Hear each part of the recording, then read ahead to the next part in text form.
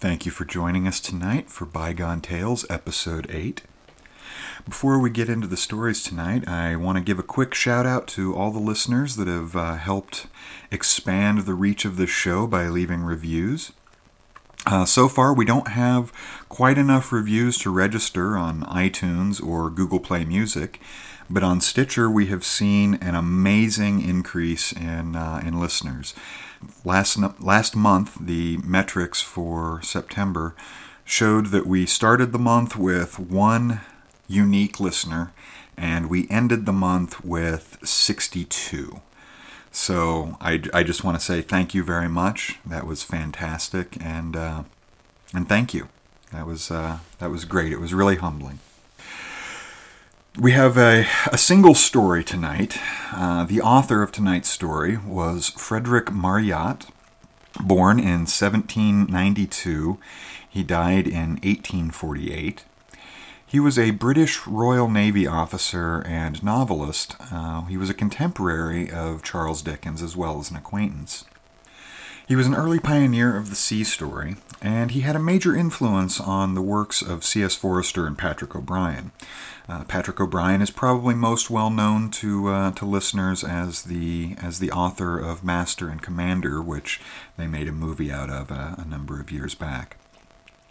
Today, he is probably most well known for his children's novels, most notably The Children of the New Forest, published in 1847, the year before he passed away.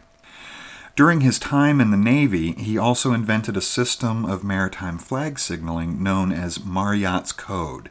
Now, this system of maritime flag signaling is actually still in use today, so that's pretty impressive. Let's get on to the story.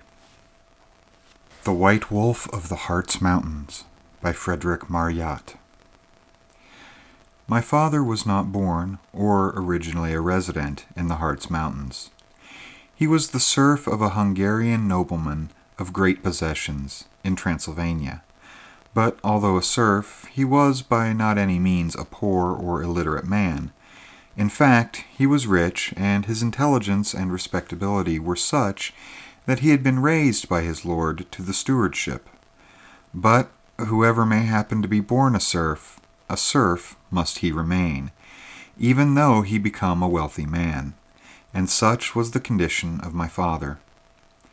My father had been married for about 5 years, and by his marriage had 3 children. My eldest brother, Caesar, myself, Herman, and my sister named Marcella. You know, Philip, that Latin is still the language spoken in that country, and that will account for our high-sounding names. My mother was a very beautiful woman, unfortunately more beautiful than virtuous. She was seen and admired by the local lord of the soil. My father was sent away upon some mission, and during his absence, my mother, flattered by the attentions and won by the assiduities of this nobleman, yielded to his wishes.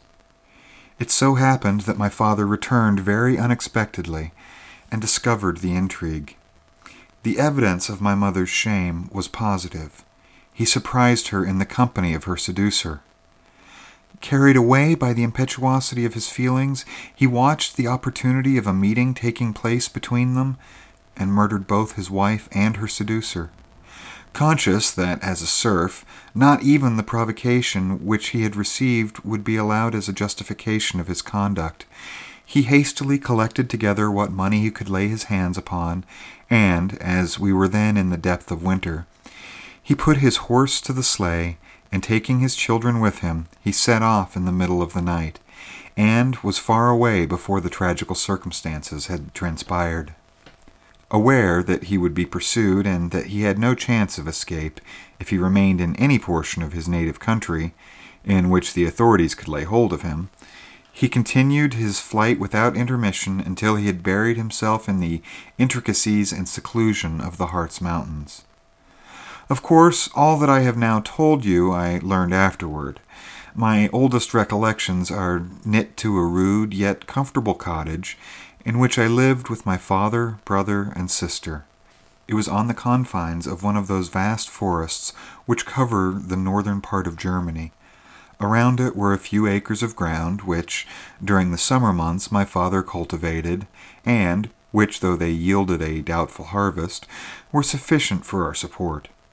In the winter we remained much indoors, for, as my father followed the chase, we were left alone, and the wolves, during that season, incessantly prowled about. My father had purchased the cottage, and land about it, of one of the rude foresters who gain their livelihood partly by hunting and partly by burning charcoal, for the purpose of smelting the ore from the neighboring mines. It was distant about 2 miles from any other habitation.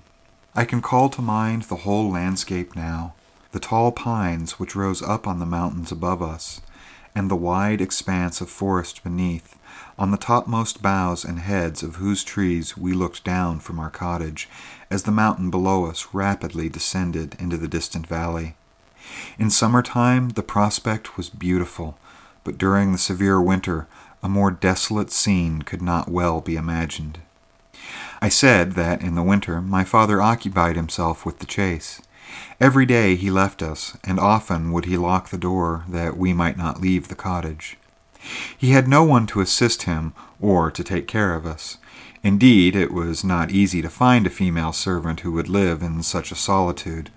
But could he have found one, my father would not have received her, for he had imbibed a horror of the sex, as the difference of his conduct towards us, his 2 boys, and my poor little sister, Marcella, evidently proved. You may suppose that we were sadly neglected.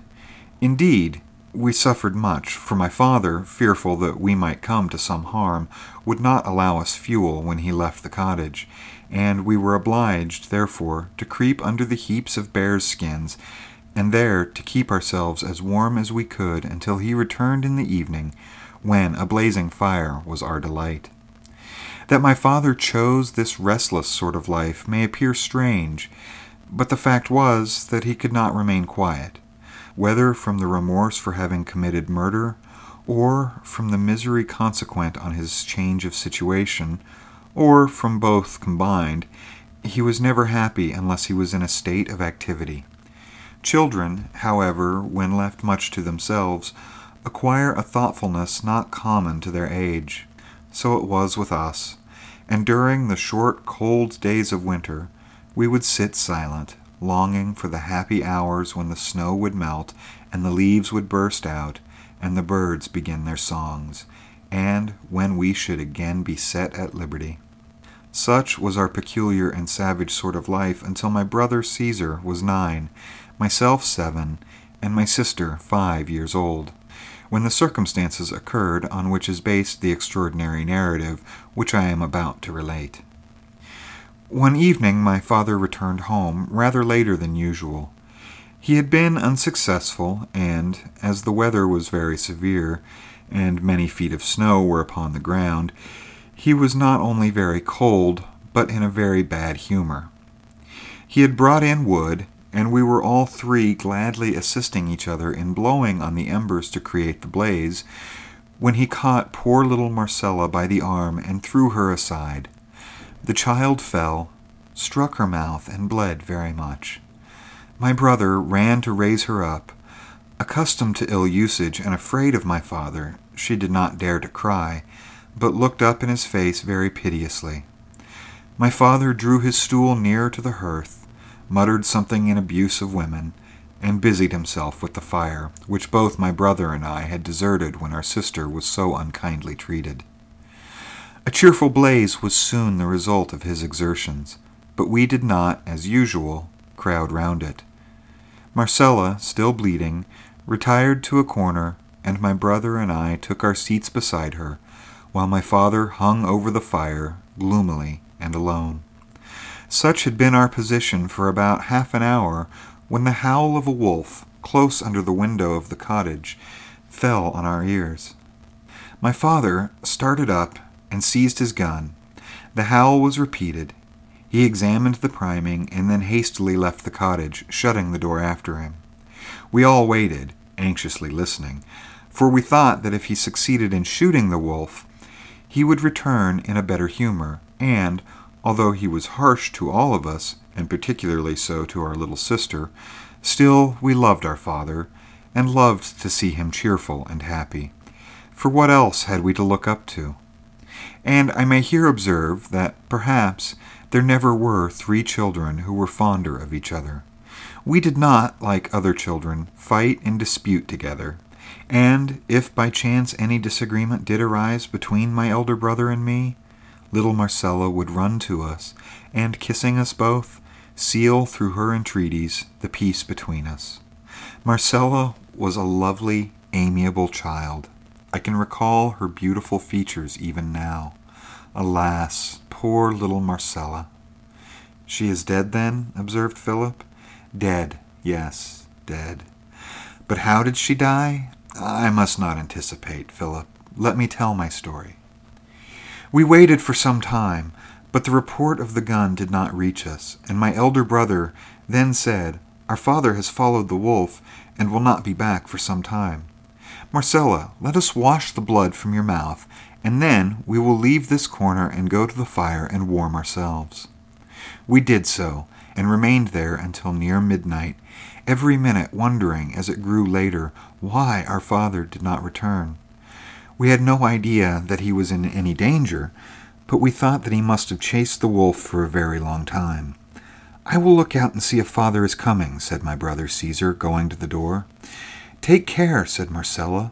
"The wolves must be about now, and we cannot kill them, brother." My brother opened the door very cautiously, and but a few inches. He peered out. "I see nothing," he said. After a time, and once more, he joined us at the fire. "We have had no supper," said I, for my father usually cooked the meat as soon as he came home, and during his absence we had nothing but the fragments of the preceding day. "And if our father comes home after his hunt, Caesar," said Marcella, "he will be pleased to have some supper. Let us cook it for him, and for ourselves." Caesar climbed upon the stool and reached down some meat. I forget now whether it was venison or bear's meat. But we cut off the usual quantity and proceeded to dress it as we used to do under our father's superintendence. We were all busy putting it into the platters before the fire to await his coming when we heard the sound of a horn. We listened.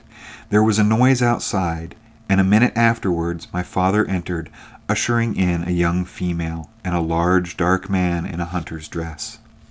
Perhaps I had better now relate what was only known to me many years afterwards. When my father had left the cottage, he perceived a large white wolf about 30 yards from him.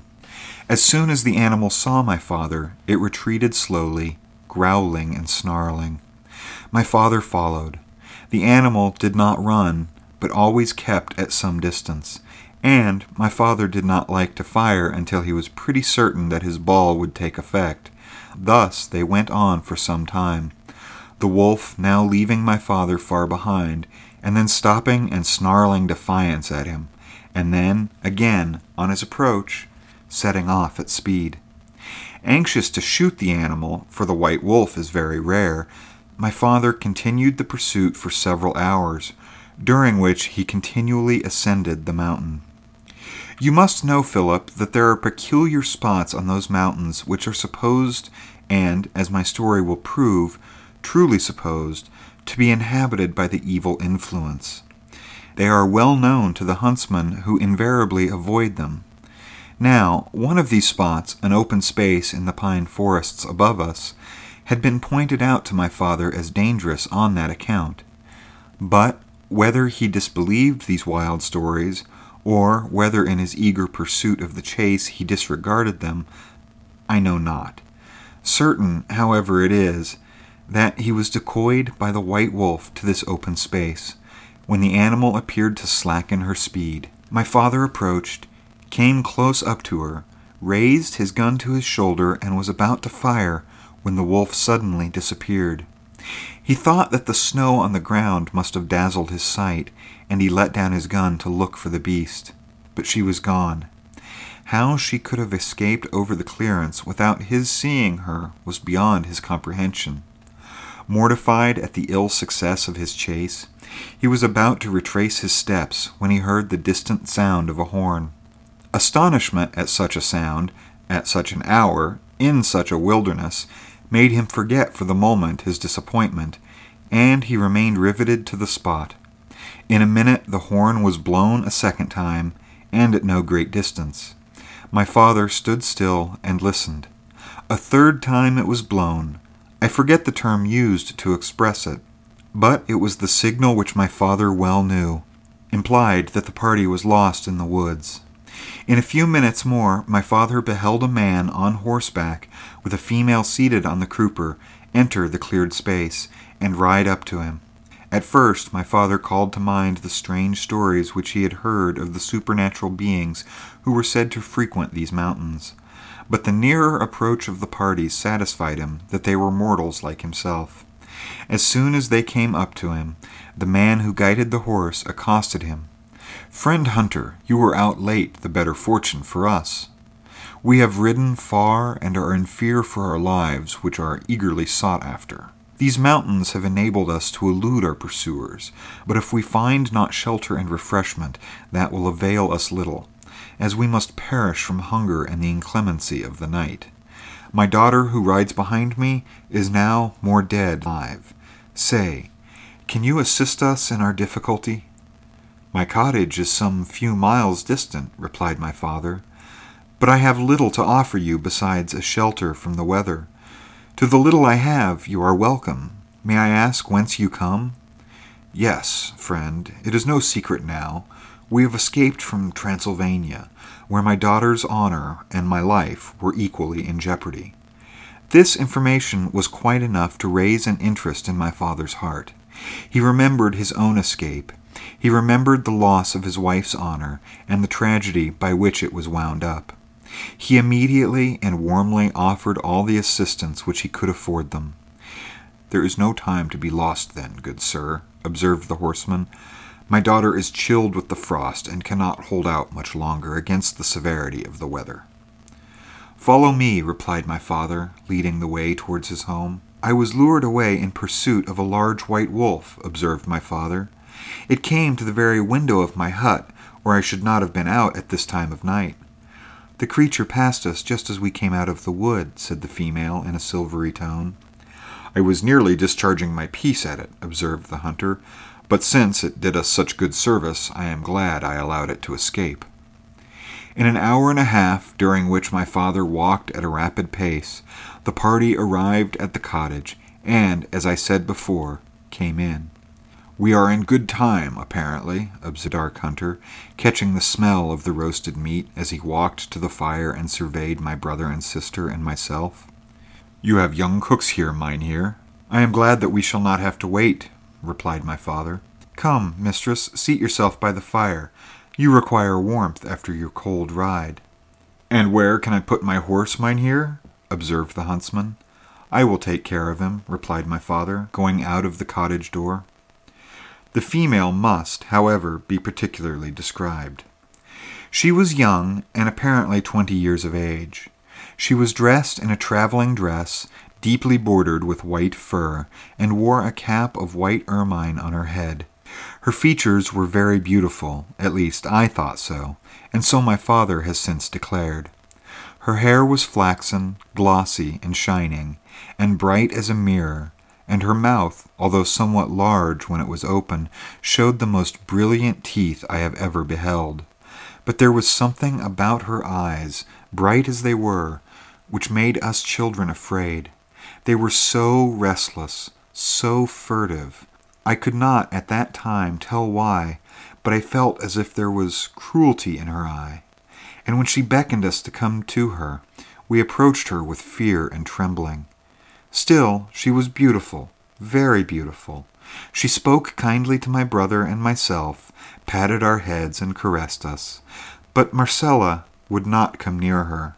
On the contrary, she slunk away and hid herself in the bed, and would not wait for the supper which, half an hour before, she had been so anxious for. My father, having put the horse into a close shed, soon returned, and supper was placed upon the table. When it was over, my father requested that the young lady would take possession of his bed, and he would remain at the fire and sit up with her father. After some hesitation on her part, this arrangement was agreed to, and I and my brother crept into the other bed with Marcella, for we had as yet always slept together. But we could not sleep. There was something so unusual, not only in seeing strange people, but in having those people sleep at the cottage, that we were bewildered. As for poor little Marcella, she was quiet, but I perceived that she trembled during the whole night, and sometimes I thought that she was checking a sob. My father had brought out some spirits, which he rarely used, and he and the strange hunter remained drinking and talking before the fire. Our ears were ready to catch the slightest whisper, so much was our curiosity excited. "You said you came from Transylvania?" observed my father. "Even so, mynheer," replied the hunter. "I was a serf to the noble house of... My master would insist upon my surrendering up my fair girl to his wishes. It ended in my giving him a few inches of my hunting knife." "We are countrymen and brothers in misfortune," replied my father, taking the huntsman's hand and pressing it warmly. "Indeed? Are you then from that country?" "Yes, and I too have fled for my life, but mine is a melancholy tale." "Your name?" inquired the hunter. "Krantz." "What? Krantz of... I have heard your tale. You need not renew your grief by repeating it now. Welcome, most welcome, mynheer, and, I may say, my worthy kinsman. I am your second cousin, Wilfred of Barnsdorf," cried the hunter, rising up and embracing my father. They filled their horn mugs to the brim and drank to one another after the German fashion. The conversation was then carried on in a low tone. All that we could collect from it was that our new relative and his daughter were to take up their abode in our cottage, at least for the present.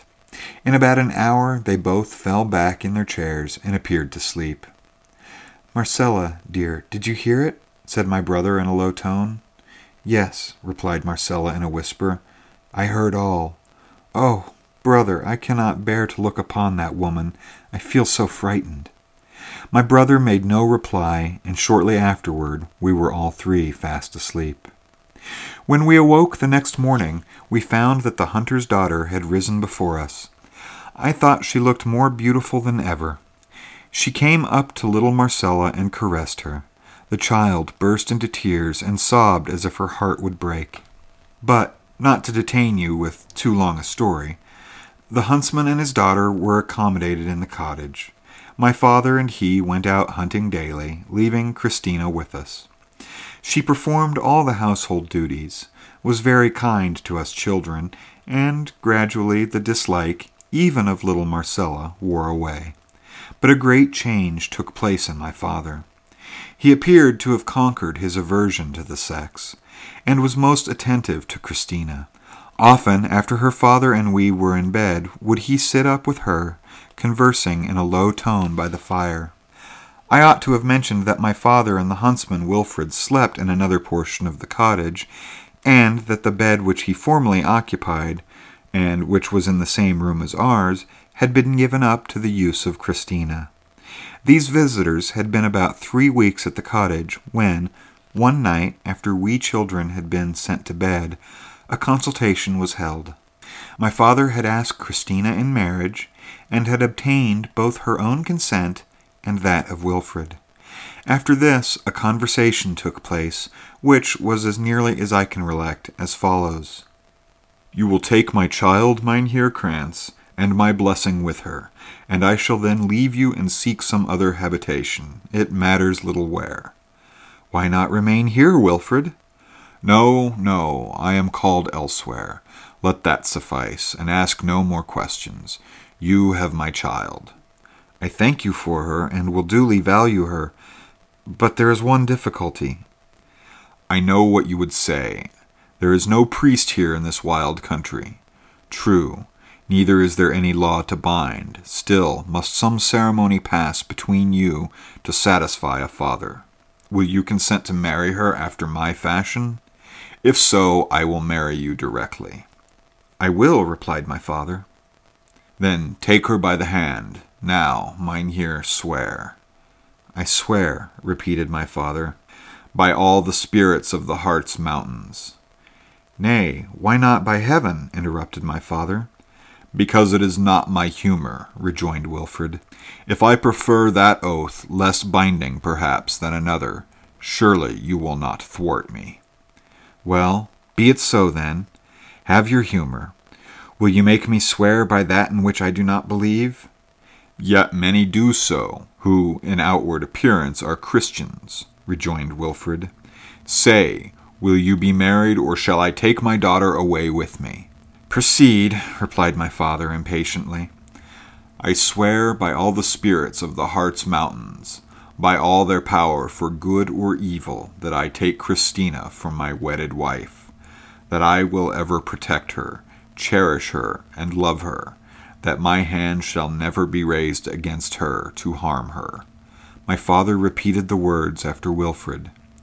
And if I fail in this my vow, may all the vengeance of the spirits fall upon me and upon my children. May they perish by the vulture, by the wolf, or other beasts of the forest. May their flesh be torn from their limbs, and their bones blanch in the wilderness. All this I swear. My father hesitated as he repeated the last words. Little Marcella could not restrain herself, and as my father repeated the last sentence, she burst into tears. This sudden interruption appeared to discompose the party, particularly my father. He spoke harshly to the child, who controlled her sobs, burying her face under the bedclothes. Such was the second marriage of my father. The next morning the hunter Wilfred mounted his horse and rode away. My father resumed his bed, which was in the same room as ours, and things went on much as before the marriage, except that our new mother-in-law did not show any kindness towards us. Indeed, during my father's absence, she would often beat us, particularly little Marcella, and her eyes would flash fire as she looked eagerly upon the fair and lovely child. One night my sister awoke me and my brother. "What is the matter?" said Caesar. "She has gone out," whispered Marcella. "Gone out?" "Yes, gone out the door in her night-clothes," replied the child. "I saw her get out of bed, look at my father to see if he slept, and then she went out the door." What could induce her to leave her bed and, all undressed, go out in such bitter wintry weather, with the snow deep on the ground, was to us incomprehensible. We lay awake, and in about an hour we heard the growl of a wolf close under the window. "There is a wolf," said Caesar. "She will be torn to pieces." "Oh, no!" cried Marcella. In a few minutes afterwards our mother-in-law appeared. She was in her night-dress, as Marcella had stated. She let down the latch of the door so as to make no noise, went to a pail of water, and washed her face and hands, and then slipped into bed where my father lay. We all three trembled. We hardly knew why, but we resolved to watch the next night.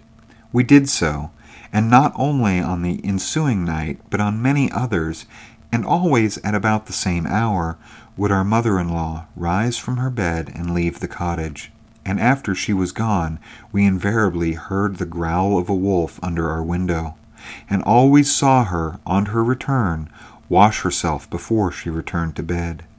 We observed also that she seldom sat down to meals, and that when she did, she appeared to eat with dislike. But when the meat was taken down to be prepared for dinner, she would often furtively put a raw piece into her mouth. My brother Caesar was a courageous boy. He did not like to speak to my father until he knew more. He resolved that he would follow her out and ascertain what she did. Marcella and I endeavored to dissuade him from this project, but he would not be controlled, and the very next night he lay down in his clothes, and as soon as our mother-in-law had left the cottage, he jumped up, took down my father's gun, and followed her. You may imagine in what a state of suspense Marcella and I remained during his absence. After a few minutes we heard the report of a gun. It did not awaken my father, and we lay trembling with anxiety. In a minute afterwards we saw our mother-in-law enter the cottage. Her dress was bloody. I put my hand to Marcella's mouth to prevent her crying out, although I was myself in great alarm. Our mother-in-law approached my father's bed, looked to see if he was asleep, and then went to the chimney and blew up the embers into a blaze. "Who is there?" said my father, waking up. "Lie still, dearest," replied my mother-in-law. "It is only me. I have lighted the fire to warm some water. I am not quite well." My father turned round and was soon asleep, but we watched our mother-in-law. She changed her linen and threw the garments she had worn into the fire, and we then perceived that her right leg was bleeding profusely, as if from a gunshot wound. She bandaged it up, and then dressing herself, remained before the fire until the break of day. Poor little Marcella! Her heart beat quickly as she pressed me to her side. So, indeed, did mine. Where was our brother Caesar? How did my mother-in-law receive the wound unless from his gun? At last my father rose, and then for the first time I spoke, saying, "Father, where is my brother Caesar?" "Your brother?" exclaimed he. "Why, where can he be?" "Merciful heaven! I thought, as I lay very restless last night," observed our mother-in-law, "that I heard somebody open the latch of the door, and dear me, husband, what has become of your gun?" My father cast his eye up above the chimney and perceived that his gun was missing. For a moment he looked perplexed. Then, seizing a broadaxe, he went out of the cottage without saying another word. He did not remain away from us long. In a few minutes he returned bearing in his arms the mangled body of my poor brother. He laid it down and covered up his face. My mother-in-law rose up and looked at the body, while Marcella and I threw ourselves by its side, wailing and sobbing bitterly. "Go to bed again, children," said she sharply. "Husband," continued she, "your boy must have taken the gun down to shoot a wolf, and the animal has been too powerful for him. Poor boy! He has paid dearly for his rashness." My father made no reply.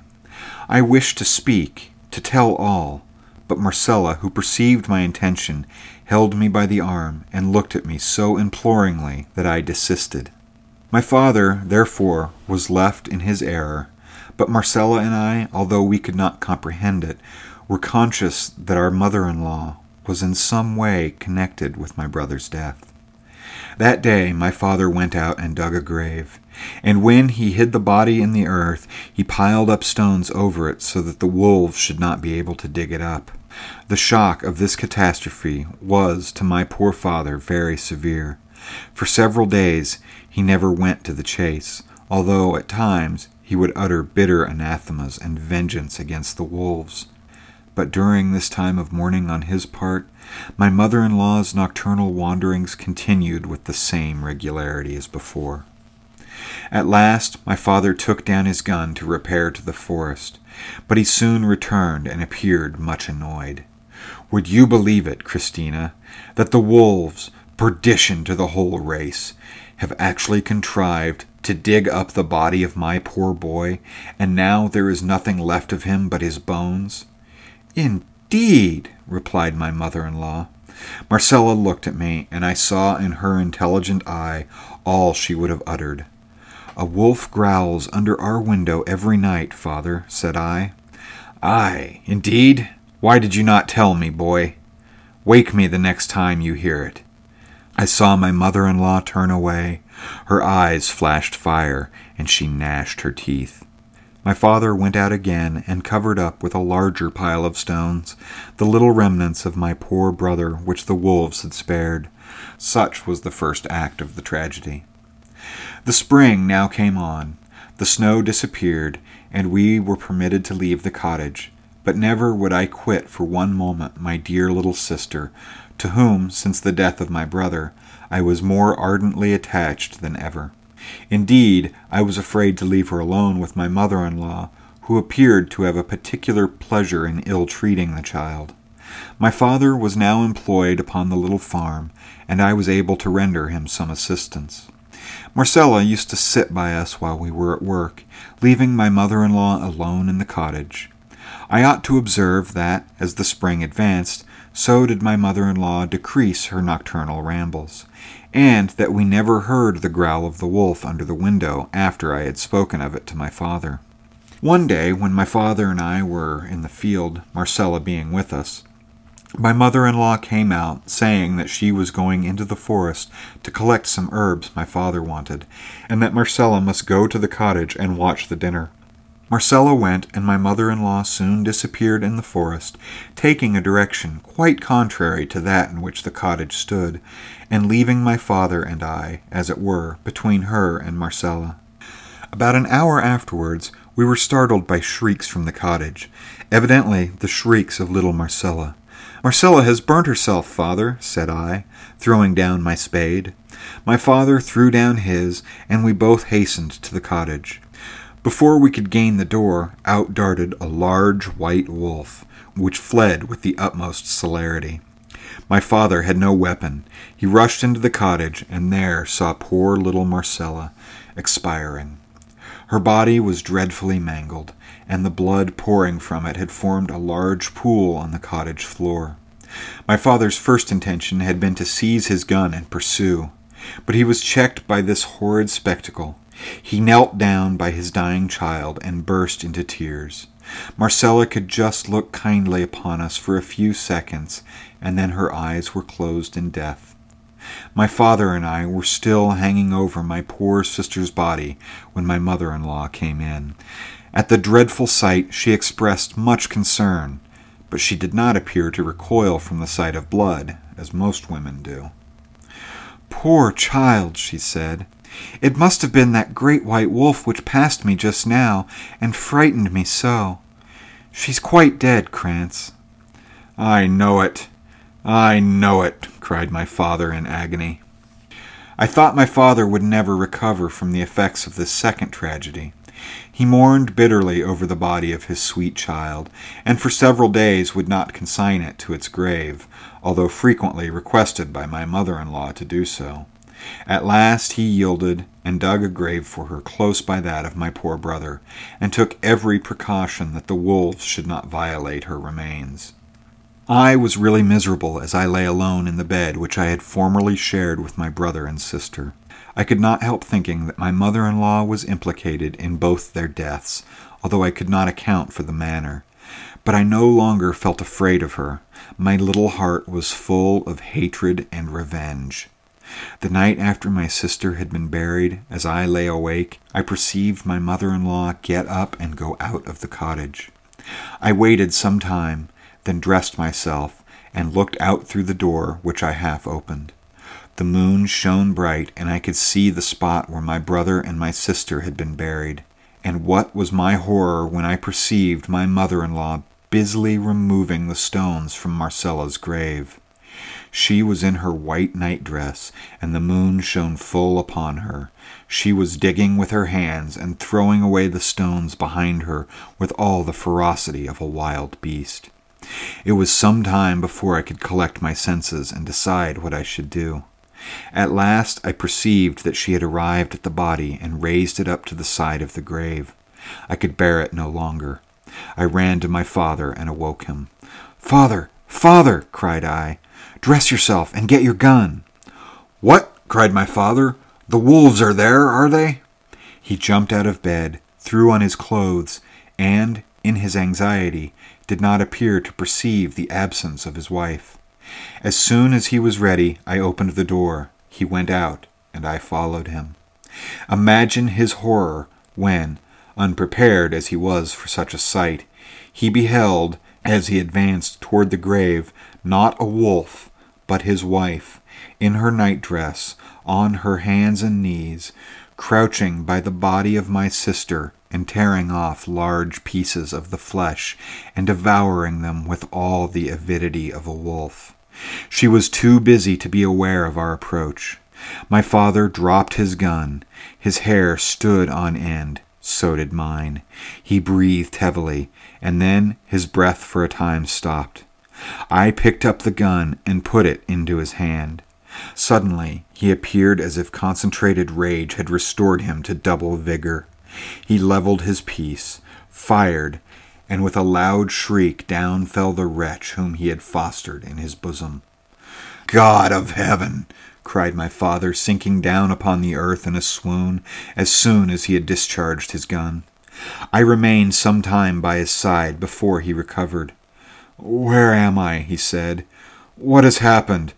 Oh, yes, I recollect now. Heaven forgive me. He rose, and we walked up to the grave. What again had been our astonishment and horror to find that, instead of the dead body of my mother-in-law, as we expected, there was lying over the remains of my poor sister a large white she-wolf. The white wolf! Exclaimed my father. The white wolf which decoyed me into the forest. I see it all now. I have dealt with the spirits of the Hartz Mountains. For some time my father remained in silence and deep thought.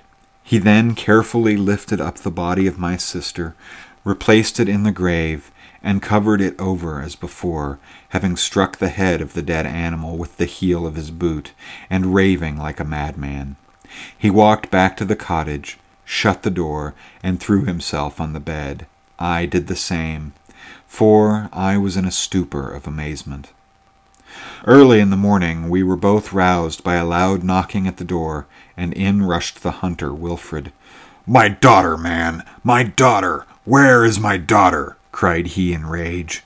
"Where the wretch, the fiend, should be, I trust," replied my father, starting up and displaying equal choler. "Where she should be, in hell. Leave this cottage, or you may fare worse." "Ha ha!" replied the hunter. "Would you harm a potent spirit of the Hartz Mountains? Poor mortal, who must needs wed a werewolf. Out, demon! I defy thee in thy power. Yet shall you feel it. Remember your oath, your solemn oath, never to raise your hand against her, to harm her. I made no compact with evil spirits. You did. And if you failed in your vow, you were to meet the vengeance of the spirits. Your children were to perish by the vulture, the wolf. Out, out, demon! And their bones blanch in the wilderness. Ha ha!" My father, frantic with rage, seized his axe and raised it over Wilfred's head to strike. "All this I swear," continued the huntsman mockingly. The axe descended, but it passed through the form of the hunter, and my father lost his balance and fell heavily upon the floor. "Mortal," said the hunter, striding over my father's body, "we have power over those who have committed murder. You have been guilty of a double murder. You shall pay the penalty attached to your marriage vow. 2 of your children are gone. The 3rd is yet to follow, and follow them he will, for your oath is registered. Go, it were kindness to kill thee. Your punishment is that you live." With these words the spirit disappeared. My father rose from the floor, embraced me tenderly, and knelt down in prayer. The next morning he quitted the cottage forever. He took me with him and bent his steps to Holland, where we safely arrived. He had some little money with him, but he had not many days in Amsterdam before he was seized with a brain fever and died raving mad. I was put into the asylum and afterward was sent to sea before the mast. You now know all my history. The question is, whether I am to pay the penalty of my father's oath. I am myself perfectly convinced that, in some way or another, I shall.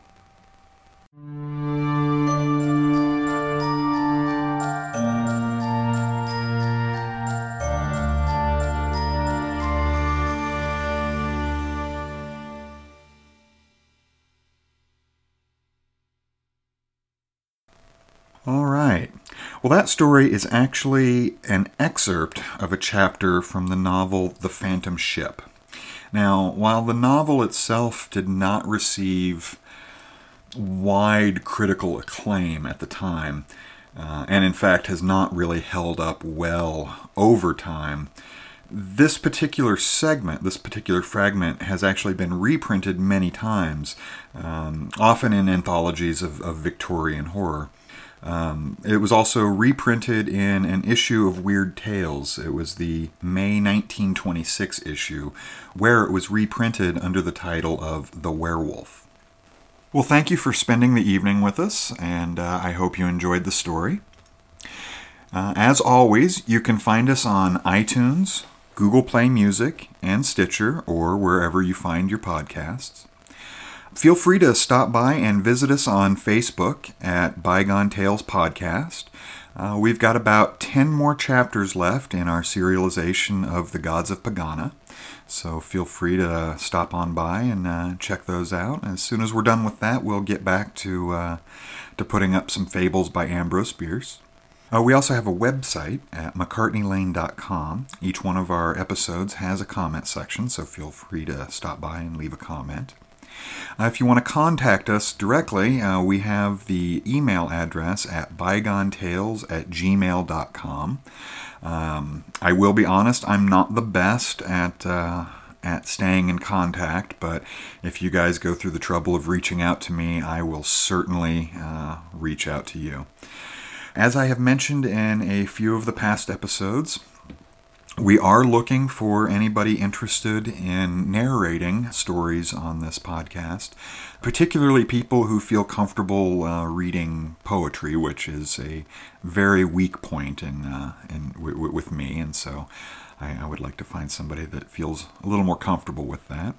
If that sounds interesting to you, send us an email to bygonetales@gmail.com, and I will return that email, and we will figure out a way to get you on the podcast. Well, thank you again for spending the evening with us, and until next time.